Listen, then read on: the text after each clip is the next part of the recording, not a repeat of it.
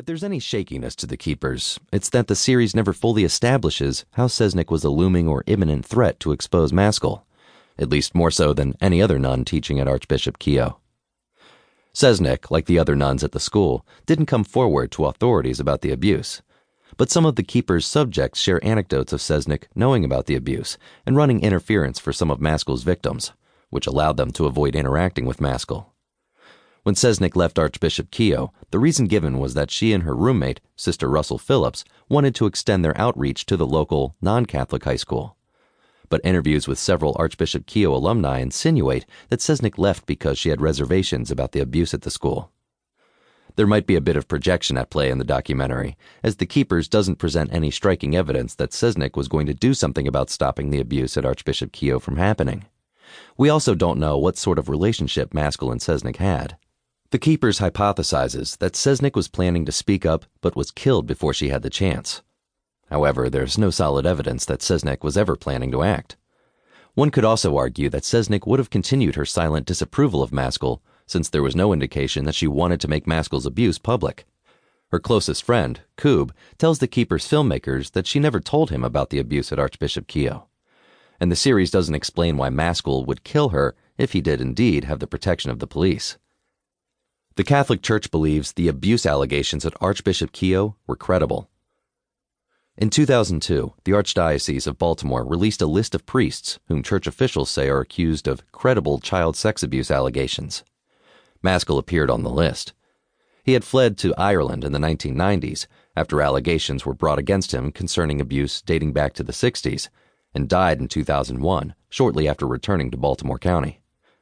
Since 2011, the Catholic Church has been paying out settlements to Maskell's victims. According to a November 2016 report from the Baltimore Sun, at least a dozen settlements have been paid out. Donna Von den Bosch, 60, of Reading, Pennsylvania, reached a $35,000 settlement in September, according to legal documents. She says Maskell raped her multiple times over the course of about 3 years while she was a student at Archbishop Keough in the 1970s. The Sun explains that the paper doesn't usually name victims, but Von den Bosch wanted to share her story publicly. Von den Bosch says she told a nun at the school but was ignored. Cesnik had left Archbishop Keough and was killed before Von den Bosch was enrolled there. Allegations against Maskell were first made public in 1992, prior to a 1994 lawsuit from Jean Hartigan Weiner and Teresa Lancaster, who came forward as Jane Does and sued Maskell, the Archdiocese of Baltimore, and Archbishop Keough. At the time, the Archdiocese said it could not corroborate the two women's claims.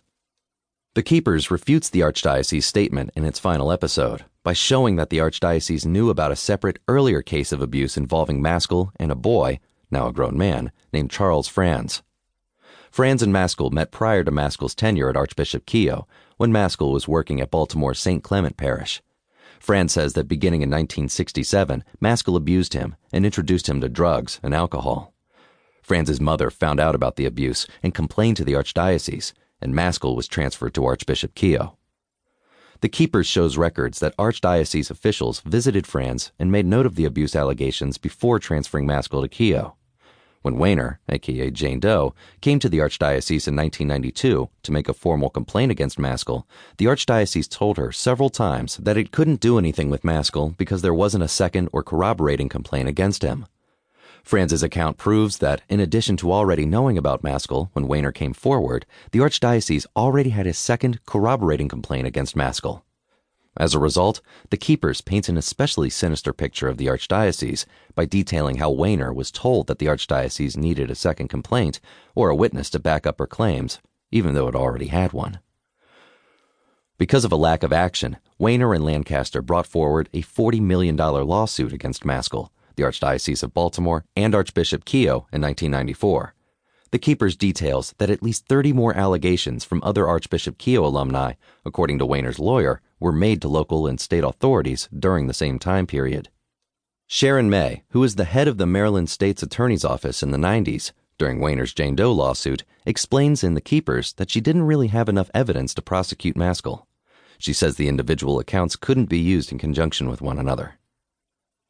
When it comes to the murder, the Keepers' biggest development hinges on whether there were maggots on Sister Cathy's corpse. In The Keepers, the link between Maskell and Cesnik's murder is Weiner, and whether what she's saying is believable according to the church.